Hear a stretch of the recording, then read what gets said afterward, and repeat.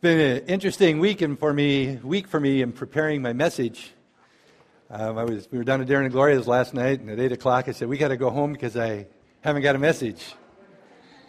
And the reality was, I told Cindy earlier, I had like 5 pages of notes, and I just didn't want to go there.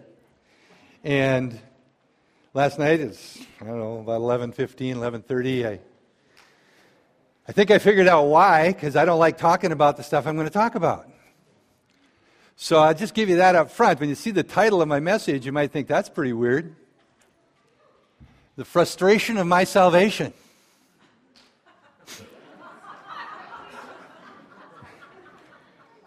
How can our salvation be something that frustrates us? I feel like that little kid with a square wheel on the front wondering, why is this such a bumpy ride? Isn't it supposed to be easy? Isn't it supposed to be easy to change? Isn't it supposed to be different? Shouldn't my life look different? And the reality is yes, but no. A question that I was thinking about, and I shared a little bit of this with Julie this morning. There's a single question that we hardly ever expect an answer to, but we ask it all the time. Anybody know what that is? How you doing? How you doing? What do we usually say? Fine, great. If you're married, you say blessed. And that's all we expect, right? Matter of fact, when I hear that, because I think this way, 2 questions pop into my mind when I hear that or say that. Hey, how you doing? First question is this. You don't really want to know. And the second one follows right on its heels. I really don't want to tell you. And then I have to ask myself, why? Especially to the last part. Why don't I want to answer that question? Why don't I tell you? Now, if you ask me how am I doing, and I know you're talking about my physical things, yeah, it's not a big deal. I can whine to you as well as anybody else. And my foot hurts, my head hurts, my neck hurts, my arm hurts, basically my whole body hurts. I can go there. It doesn't bother me so much. But you look at me and say, no, Mike, really, brother, pastor, friend, how you doing spiritually? I start to squirm just a little because I know I'm falling short. So I feel like a failure. So I'm not that impressed with myself. And I don't want you to know any of that because I still might have you fooled. So I just squirm a little when you ask that kind of question. But then if you ask me, how are you doing emotionally? I quit squirming, I turn and run. Because I'm a guy, right? I'm not going near those feelings, those emotions. I don't want to touch it. I certainly don't want you to know how I really feel. Pretty much about anything. As a Christian, do we dare answer those spiritual and emotional questions in an honest, open, transparent way? And I'm convinced that the wrong answer to that question is one of the primary sources of my frustration with my salvation. I have this idea of salvation. And then it goes beyond that. I have an expectation, or at least I have an idea about your expectation in my mind, what my salvation should look like to you. Anybody struggle with that? Yeah, I'm a Christian. Wonder how I look to the rest of the world. Maybe I can fake it if they don't ask me how I'm doing spiritually and emotionally. For a Christian, I think we have trouble with that. I know I have trouble with that. A little less now than I used to, thank God. But I have trouble with that because I have somewhere in me yet this idea that it's a religious idea. That's what it is. It's a religious idea, and it's a worldly idea. It's certainly not a God idea. But it's that somehow or other, this Christian life is supposed to be perfect and great. As soon as I get saved, I'm supposed to be almost perfect, and I'm supposed to be almost great. I'm supposed to be that way in all my relationships, especially in my home, with my wife, with my children. And when it's not, you don't want to talk about that, right? You want to talk about what's going on inside of you. You know, there's a scripture, 2 Corinthians 5:17, that I think if I take it wrong, it really frustrates me. And the scripture simply says, therefore, if anyone is in Christ, he's a new creation. The old is gone, the new has come. That's in the NIV. In the New American, it says, therefore, if anyone is in Christ, he's a new creature. Old things have passed away. All things have become new. Now, first of all, most of us have heard that. Have you ever heard that verse? You ever heard it applied to you? You know, I got to confess, I've applied it to some of you. I've shared it with you. I've encouraged you with it. And I'm not so sure that I don't do more harm than good. Because, first of all, we need to look at the context of that verse, but I'm not going to spend a whole lot of time on the context of the verse. But the context of the verse is really, we used to look at the world this way, and we used to look at Jesus this way. Before I was saved, I had an idea of the Messiah. Whoops, now that I've met Jesus and I'm saved, I have a different idea of the Messiah. All those old ideas have passed away. All things have become new. But that's not how I usually apply that scripture. I take it from that context, and I don't believe we're getting careless with the word when we try to apply it to our life. I don't believe that. But it's good to know exactly what the context was. But I read that scripture and I go, old things. Boy, I know what this old thing looked like before I got saved. You know how I acted before I got saved? You're not getting any details. I acted like I wasn't saved. That's how I acted. I partied like I wasn't saved. I treated people like I wasn't saved, especially my wife. I could fake it with most people because you could put on that thing and smile and make sure everybody likes you because they have to, because I'm so darn insecure. So you do all of that, and then you think, old things are passed away. Oh, good, that's all gone. And then all of a sudden you discover, no, it's not. It's not all gone. It's still in there. You know what? After I was saved, a lot of the time I still acted like I was not saved. I got saved as near as Cindy and I could figure out in 1984. Somewhere. You giving me 1983 now? Well, the bad news is, and I'm just going to lay it out here for you today. We got married in 1981. Wasn't saved till 1983 or 4. Shoot, what'd she expect? I was an unsaved pagan. No wonder I was a jerk. No wonder I was a control freak. No wonder I was jealous. No wonder I was critical. No wonder I abused her about every way you can imagine, verbally. Guess what? 1983, 84, I got saved. Cindy was living a hell married to me until after Luke was born. The problem with that is he was born in August of 87. Do some math. I was saved in 83 or 84,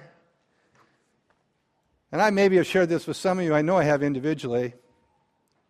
But there was a time when after this had passed, thank goodness, it would have been bad if she'd have told me before then, where my wife came to me, who I considered the luckiest woman on earth. That's right. Married to me, man. You didn't get better than that. Confessed to me, because she was a good Catholic girl and raised up and there was no such thing as divorce, she would go to bed at night and pray that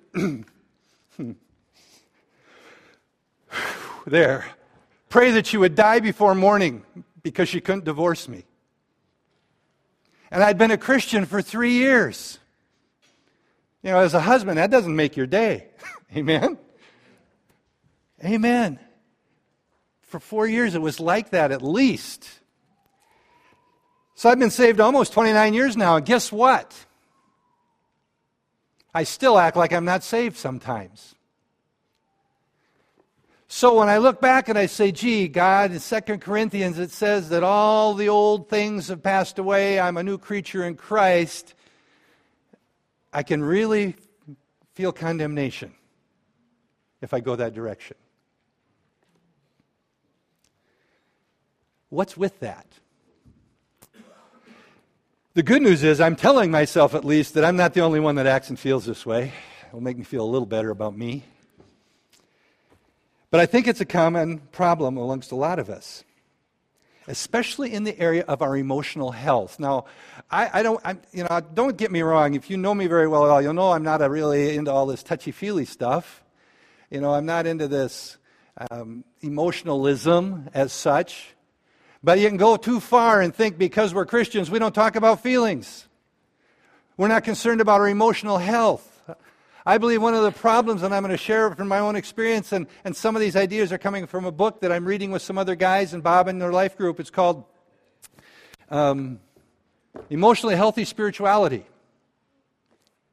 I believe most of us, here, let me just put it right this way. Let's get personal. I believe most of you are emotionally immature.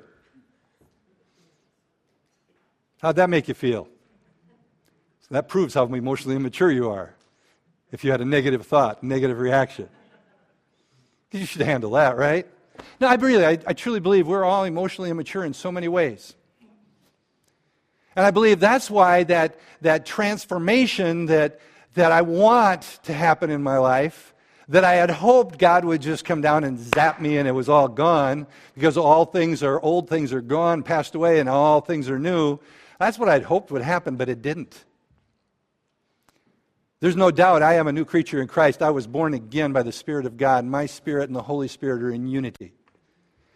But this mind of mine, my mind, my will, my emotions, there's just so much garbage in there that it has to be dealt with.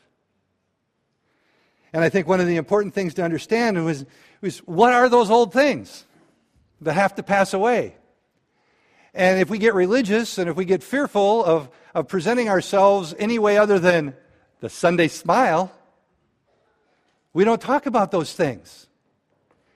And if we don't talk about them, we don't acknowledge them. We bury them. And if we don't acknowledge them and we bury them, we certainly aren't repenting of them. And God isn't setting us free of them. So I'm coming to this conclusion that these times and things in our life that bring us to that place of almost unbearable pain or anguish are a gift from God to cause me to recognize what in the world is going on in me that He needs to heal, that I need to let go of. We were singing that song, letting go of everything and running to Him. I had this picture of a great big boulder with a chain in one end anchored in that boulder, and at the other end wrapped around my ankle. And me knowing I'm attached to that big boulder, and Jesus is over there, and I'm running, but I can't get any further than that chain will let me go. And I'm holding the key in my hand. But I don't use it. And then I wonder why, God, how come I'm staying connected to that emotional boulder? Shame, guilt, condemnation, fears. Just put anything on that list of fears: rejection, fears of people, fears of dying, fears of you. Who cares? Just put it on the list. And I have the key. And you might say it's Jesus, but no, Jesus is there. The key is me acknowledging it, confessing it, and repenting of it, and asking Him to heal me of it. But something keeps me from doing it the way that I should. So what do I mean by emotionally immature? We have so many things hidden and buried emotionally. Most all of us. Some of you, I hope, have dealt with it all, but I haven't quite yet. If I can keep it buried, if I can keep it hidden, the broken relationships, the insecurities, my anxieties, my fears of rejection, that anger issue that you can't let anybody see because then they really won't like you. We keep them buried. Well, the problem is they eventually show up, and usually they show up where? In your home, with the people you're supposed to love the most, care about the most. They get to see it, and then you almost have to swear them and get them to sign some kind of commitment. They'll never tell anybody. Please don't tell anybody what I just did today. We hide it. And I believe as long as we leave these emotional things buried under all these layers that I've developed to protect myself, they remain untouched by the transformational power of God. Not that He can't, not that He doesn't want to, and He does sometimes peel things back where you're ready or not. But I believe most of the time He's going to bring us to a place where we're ready to let go of that boulder, acknowledge that it's there. God, dragging this thing around and pretending like it's not really there, that's pretty stupid. We need to acknowledge it's there. Emotions that we've picked up along the way of living. And frankly, most of us picked them up in our homes when we were little kids. Did you know that? Most of you did. We pick all kinds of insecurities, all kinds of lies about ourselves, really, because we hear something that's said to us by a parent or a sibling or a school teacher or somebody, and we turn it into this truth, even though it's a lie, that somehow we're worthless or not good enough, unlovable, blah, blah, blah, blah, blah. And then we try to hide it, pretend like it's not there. Now, I'm not trying to pick on anybody's family because, I don't want my kids pointing at me either. So if your family was pretty good and you were raised in a pretty good home, that's great, but guess what? My first parents blew it. So did yours. My first parents were Adam and Eve. They blew it. Shame, lying, hiding from God. They blew it. And we are still living with the consequences of our first parents' sin. And we have to deal with that. Christ dealt with it. And we have to turn to Him. So I'm beginning to understand in my mind, at least intellectually, that this process that I look at in Corinthians, it says, all things are passed away, all that old junk's gone, all things are new. But now there's some other scriptures that bring me some balance. For example, in Romans 12, it says, do not be conformed to the world, but be transformed, right, by the renewing of your mind. And I think all of us understand that's a process. And I go, oh, good. It wasn't all supposed to happen instantly. My mind is in a process of being renewed. In Philippians 3:20, it says, for our citizenship is in heaven, from which also we eagerly wait for a Savior, the Lord Jesus Christ, who will transform this body of our humble state into the conformity with the body of His glory. That's good news.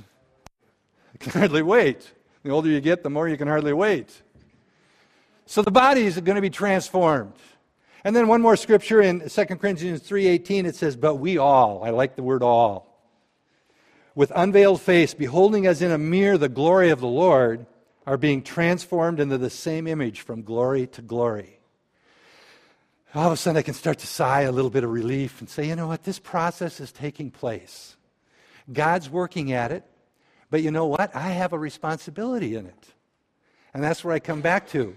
I can't leave things buried and pretend like I'm fooling God. I can fool some of you. Can't fool Cindy much. She's experienced most of the worst of it. It probably could get worse. I don't know how, but it probably could have. But we can't fool God. But we keep trying to fool God. And we need to realize that it's time to get transparent and honest so we can get emotionally healthy. What do we typically do? I'm going to share with you a time when I got really, really, really insecure. All my fears of rejection were just roaring. And this will scare you too, because it was when I was going to become the pastor. That ought to scare you. Man, the elders had asked me to consider it. Cindy and I had prayed about it. It had been prophesied more than once.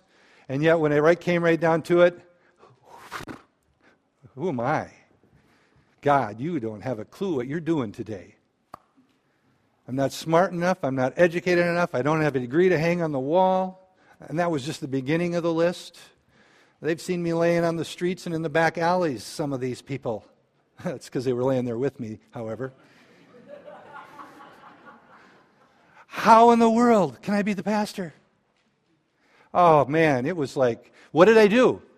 Well, I think what any sane person would do, I pressed in. I'd been going to church. I was on the elder board. I started reading the Word seriously.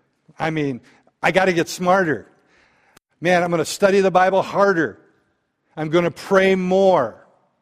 I'm going to enter into worship like I've never entered into worship before. I'm going to read about spiritual warfare, and I'm going to take authority over these things in my life. Man, I'm going to do. And the reality is, they're all good things. They are all part of our spiritual development. That's how we become spiritually healthy, by doing a lot of those things. But you know what can happen? And it certainly happened with me. It made it easier to hide the other stuff. Because in my own mind, I was making some improvements, believe it or not, honey. I was getting a little better. You know, you do those things, God's going to do some things whether you cooperate or not, right? So all of a sudden, I can even start to hide behind my spiritual health. As my spiritual health is improving, I could say, you know, I'm not so bad. It's getting better. Yeah. Aren't I good? At the same time, still struggling with those things that you're trying to keep hidden. Sarcasm, critical spirit, anger, all of those things that are there. But now they're a little easier to keep buried because spiritually things are looking a little bit better. But the key was still missing. And I believe this is the key. And some of the things that the Lord has been showing me over the years in the ministry and the years of going through Steps to Freedom in Christ with people and seeing God transforming lives. It's so exciting to stand up here and look out and see the transformed lives. God, it's just amazing what God has done. But I am convinced He wants to do so much more with us. As we were talking and singing God of the City, it's like, you know what? There is so much more to be done in here. But boy, we can do it out here, especially when it gets right in here. If we take emotional health and doing the things that it takes to get us emotionally healthy, and at the same time take our spiritual health and do the things that require us to grow and be healthy spiritually, it will be an unbelievable transformation of who we are. But we need both, not just one or the other. A number of you have went through the Steps to Freedom in Christ. Man, it causes you to go to an emotional level if you're really going to go through those steps and discover some stuff that's inside of you that you've tried to keep buried and hidden. Not so much that other people don't see it, mostly because it hurts to go there. And as we go through the Steps to Freedom in Christ, God does this amazing thing, and healing starts to take place. But you know, one of the things I've observed, especially from people who go through this that may not attend our church, is the ones that get emotionally healthier, and then grab a hold of the spiritual disciplines that they need in their life. Life groups, being in the Word, prayer, worship. They just keep going on this place of spiritual and emotional health, transformation taking place. But those that just kind of go through that emotional thing, they feel this wonderful sense of relief, but they don't do anything on the spiritual side. This ugly soup that we call the world we live in just sucks you back into it, and slowly but surely those things crawl back in. And there are also times I see it in my own life and the life of others where we've done this and we're doing this, but we're still not quite honest and transparent, and it's a painfully slow process, and sometimes it seems like it's going nowhere, it goes backwards. I believe that transparency is so important. When I was growing spiritually and my emotional health was kind of stagnant, coming along a little bit because God was dragging it along, it struck me how I was still not comfortable. There was joy, but not the joy of the Lord that I wanted. There was contentment, but not near enough contentment. You know why? Because I was always afraid that you'd see me for who I really was.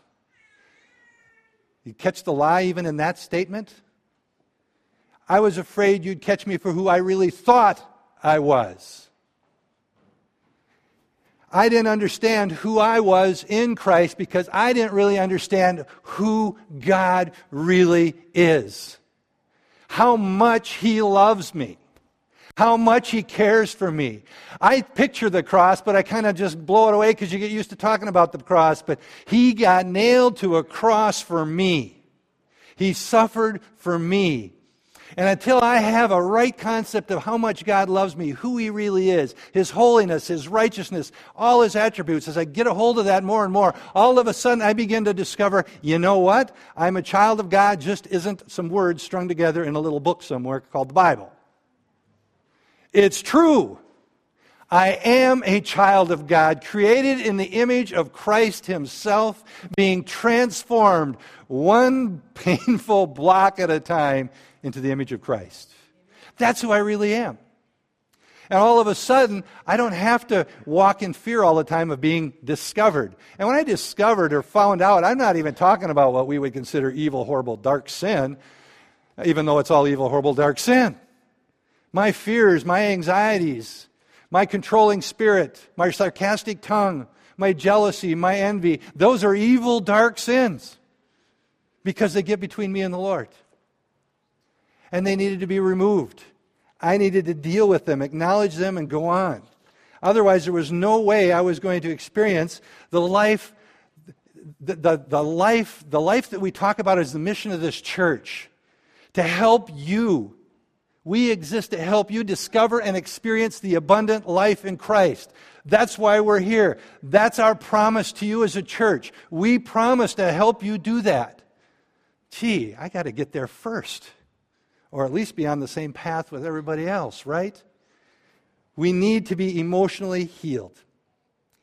And when we're not, we can fake it for a while, especially if our spiritual life is growing a little. But those around us will suffer the most. You suffer internally, I suffer internally. I'm not content with who I am, where I'm at. I'm still hiding things. How can I experience the abundant life in Christ when I'm worried that I'm not good enough? That God doesn't love me. Or if He does, it's conditional. As long as I do everything right. Jesus said in Matthew 11:28. You know, when I originally cried out to God, and I've shared this many times before, but for those that maybe never heard, I was miserable. Cindy'd be up in bed. We had a baby upstairs. And I'd be turn off the TV, turn off the lights, laying on the floor in our old house out on the farm, just crying out to God, if this is all there is, I'm out of here. This isn't good enough. That was my cry. So here I was, I'm better, but I was still not anywhere where I felt like I should be. And the scripture in Matthew 11, come to me all who are weary and heavy laden, and I will give you rest. Take my yoke upon you and learn from me, for I am gentle and humble in heart, and you will find rest for your souls. For my yoke is easy and my burden is light. You ever feel like His yoke isn't all that easy and it certainly isn't all that light? Well, I do. You know, in ancient Palestine, what they do, they'd make those yokes. The yoke is what went around the oxen, right? Around their head, and it was lay on their shoulders. And they would make it out of wood. Doesn't sound all that comfortable, but they would custom make it for the ox so they could put it on that oxen, that wooden yoke, and it wouldn't chafe or cut or wound the animal when it was being used. And Jesus is saying, my yoke is easy. My yoke is light. You could translate it this way. I have crafted a life for you. A yoke to wear that fits perfectly for who you are. It's light and easy, I promise. That's what He's promising us. But at the time, I wasn't feeling it. But I was ignoring the emotional component.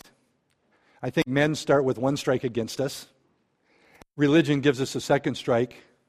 And then depending how badly we struggle with rejection in our life and how it manifests in all these different areas, could give us strike 3. You know, don't pay attention to your emotions. Shoot, this church still gets accused of being too emotional. You're that emotional church. Well, praise God. Guess where emotions came from? God, that were His idea. But there's some emotions that don't find their source in God, and they get perverted by the enemy. And those are the ones we need to ignore. But you know what? We grow up, just ignore, stick with the facts. Walk by faith. Ignore your feelings. That's not a very good recipe.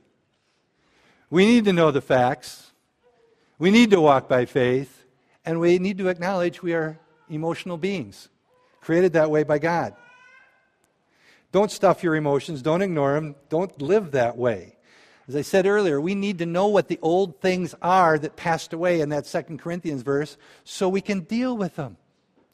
And when we deal with them, God is probably going, finally, child, I'm so glad. You ever do that with your kids? You've tried to tell them something over and over and over and over and over in the most loving way, hopefully. And finally, they get it. Now, if you're a loving parent, you don't go, "About time, moron." Inside of you, there's a joy because they're going to reap the blessings of discovering that you've been trying to show them. I believe that's our Heavenly Father's outlook. You know, those things that are in our life that we're ashamed of, frankly, when we think about them, we're afraid to bring them to the light. He's just waiting, and He will put pressure to bear on us. And I believe what trials and tests are, that pressure. And we're so afraid that He's going to get out a stick and spank us or something. In reality, He's just gently nudging you, and then He will push a little harder if we keep resisting. But when we finally say, "You know what, God, I confess my anger issue to You. It's me. It's my fault. It's my sin. Please forgive me."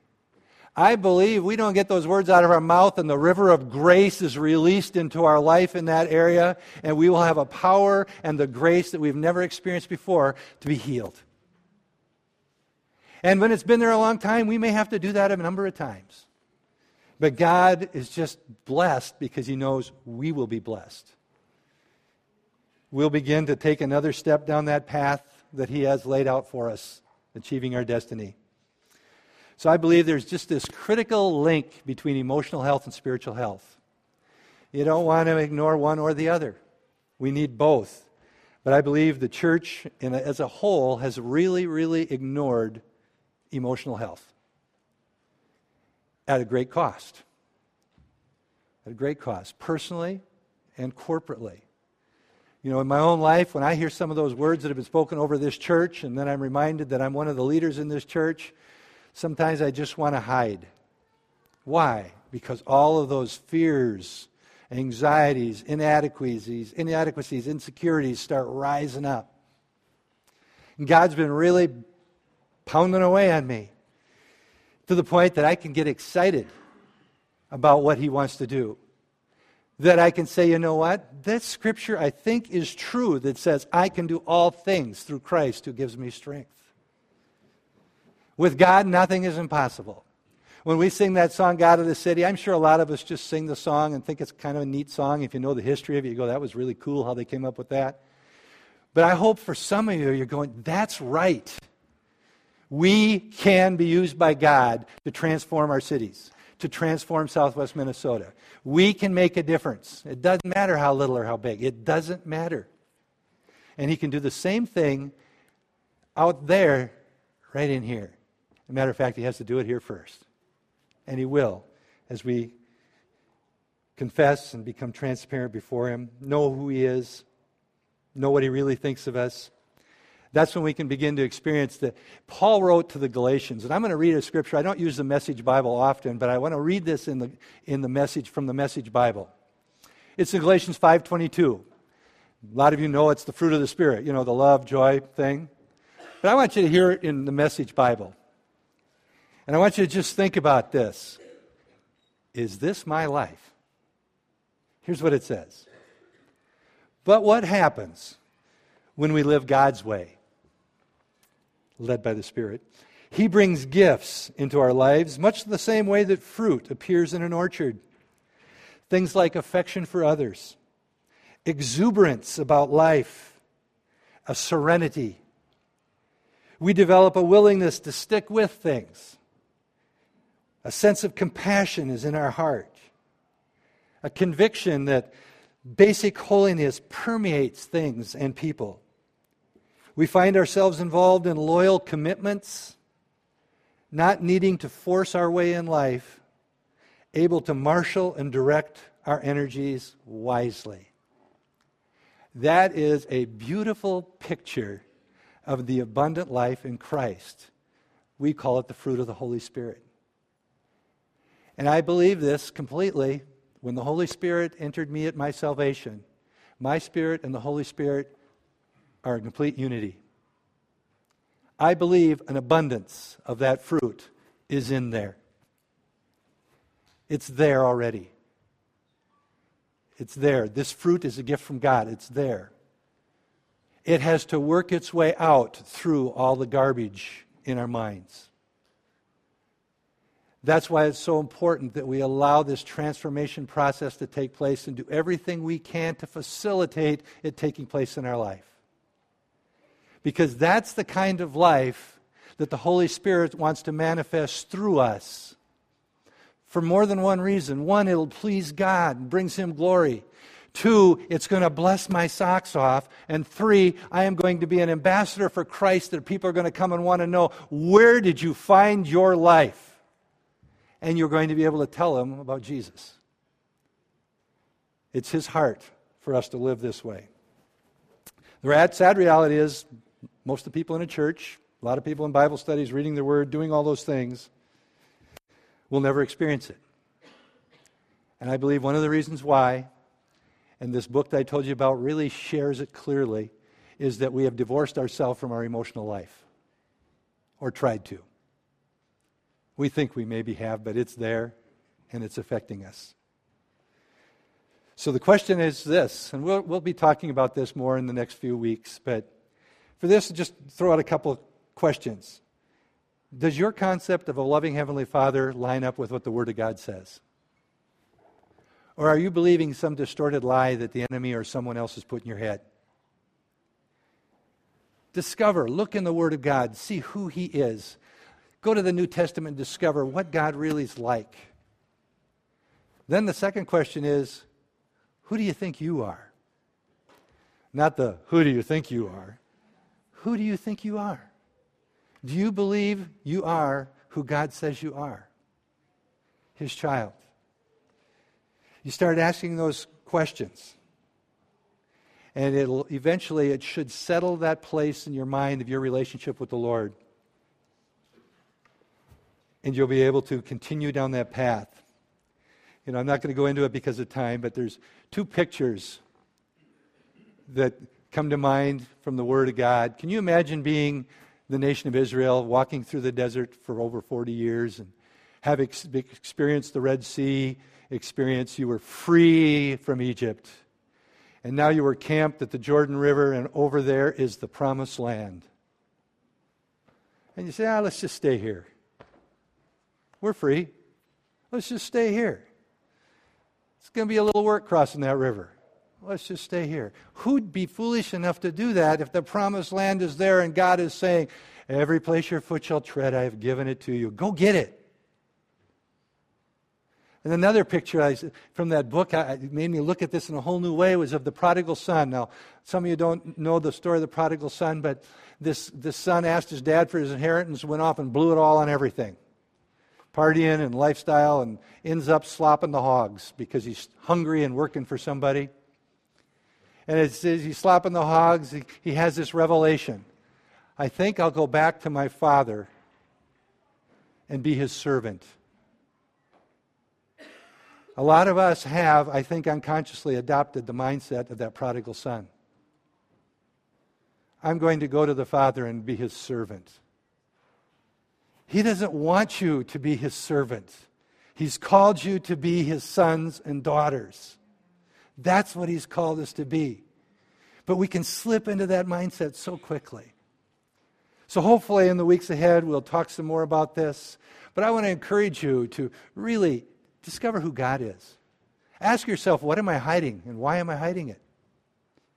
And do you trust God? that instead of clubbing you with it, He'll set you free of it and heal you. Let's pray. Lord, I thank you for your patience with us. God, that you are a merciful God as well as a loving God. God, that your grace, your enabling power is sufficient for us to be overcomers. You tell us over and over, overcome, overcome, overcome. And you're the one who makes us overcomers. So Lord, I pray that as we meditate on your word and we think about the things I've shared here today, Lord, I pray, God, that there would be nothing that I said would bring confusion. Lord, that anything that I said is that as my flesh would just fall away. But Lord, you would take what's of your heart and really start speaking to each one of us. God, that we can live that life, experience that life of abundance that you have for us. We've been created for your glory. Our obedience brings great blessing. And you've called us to be your ambassadors to the world. God, I truly believe that we can change the place you have planted each one of us as we respond to you.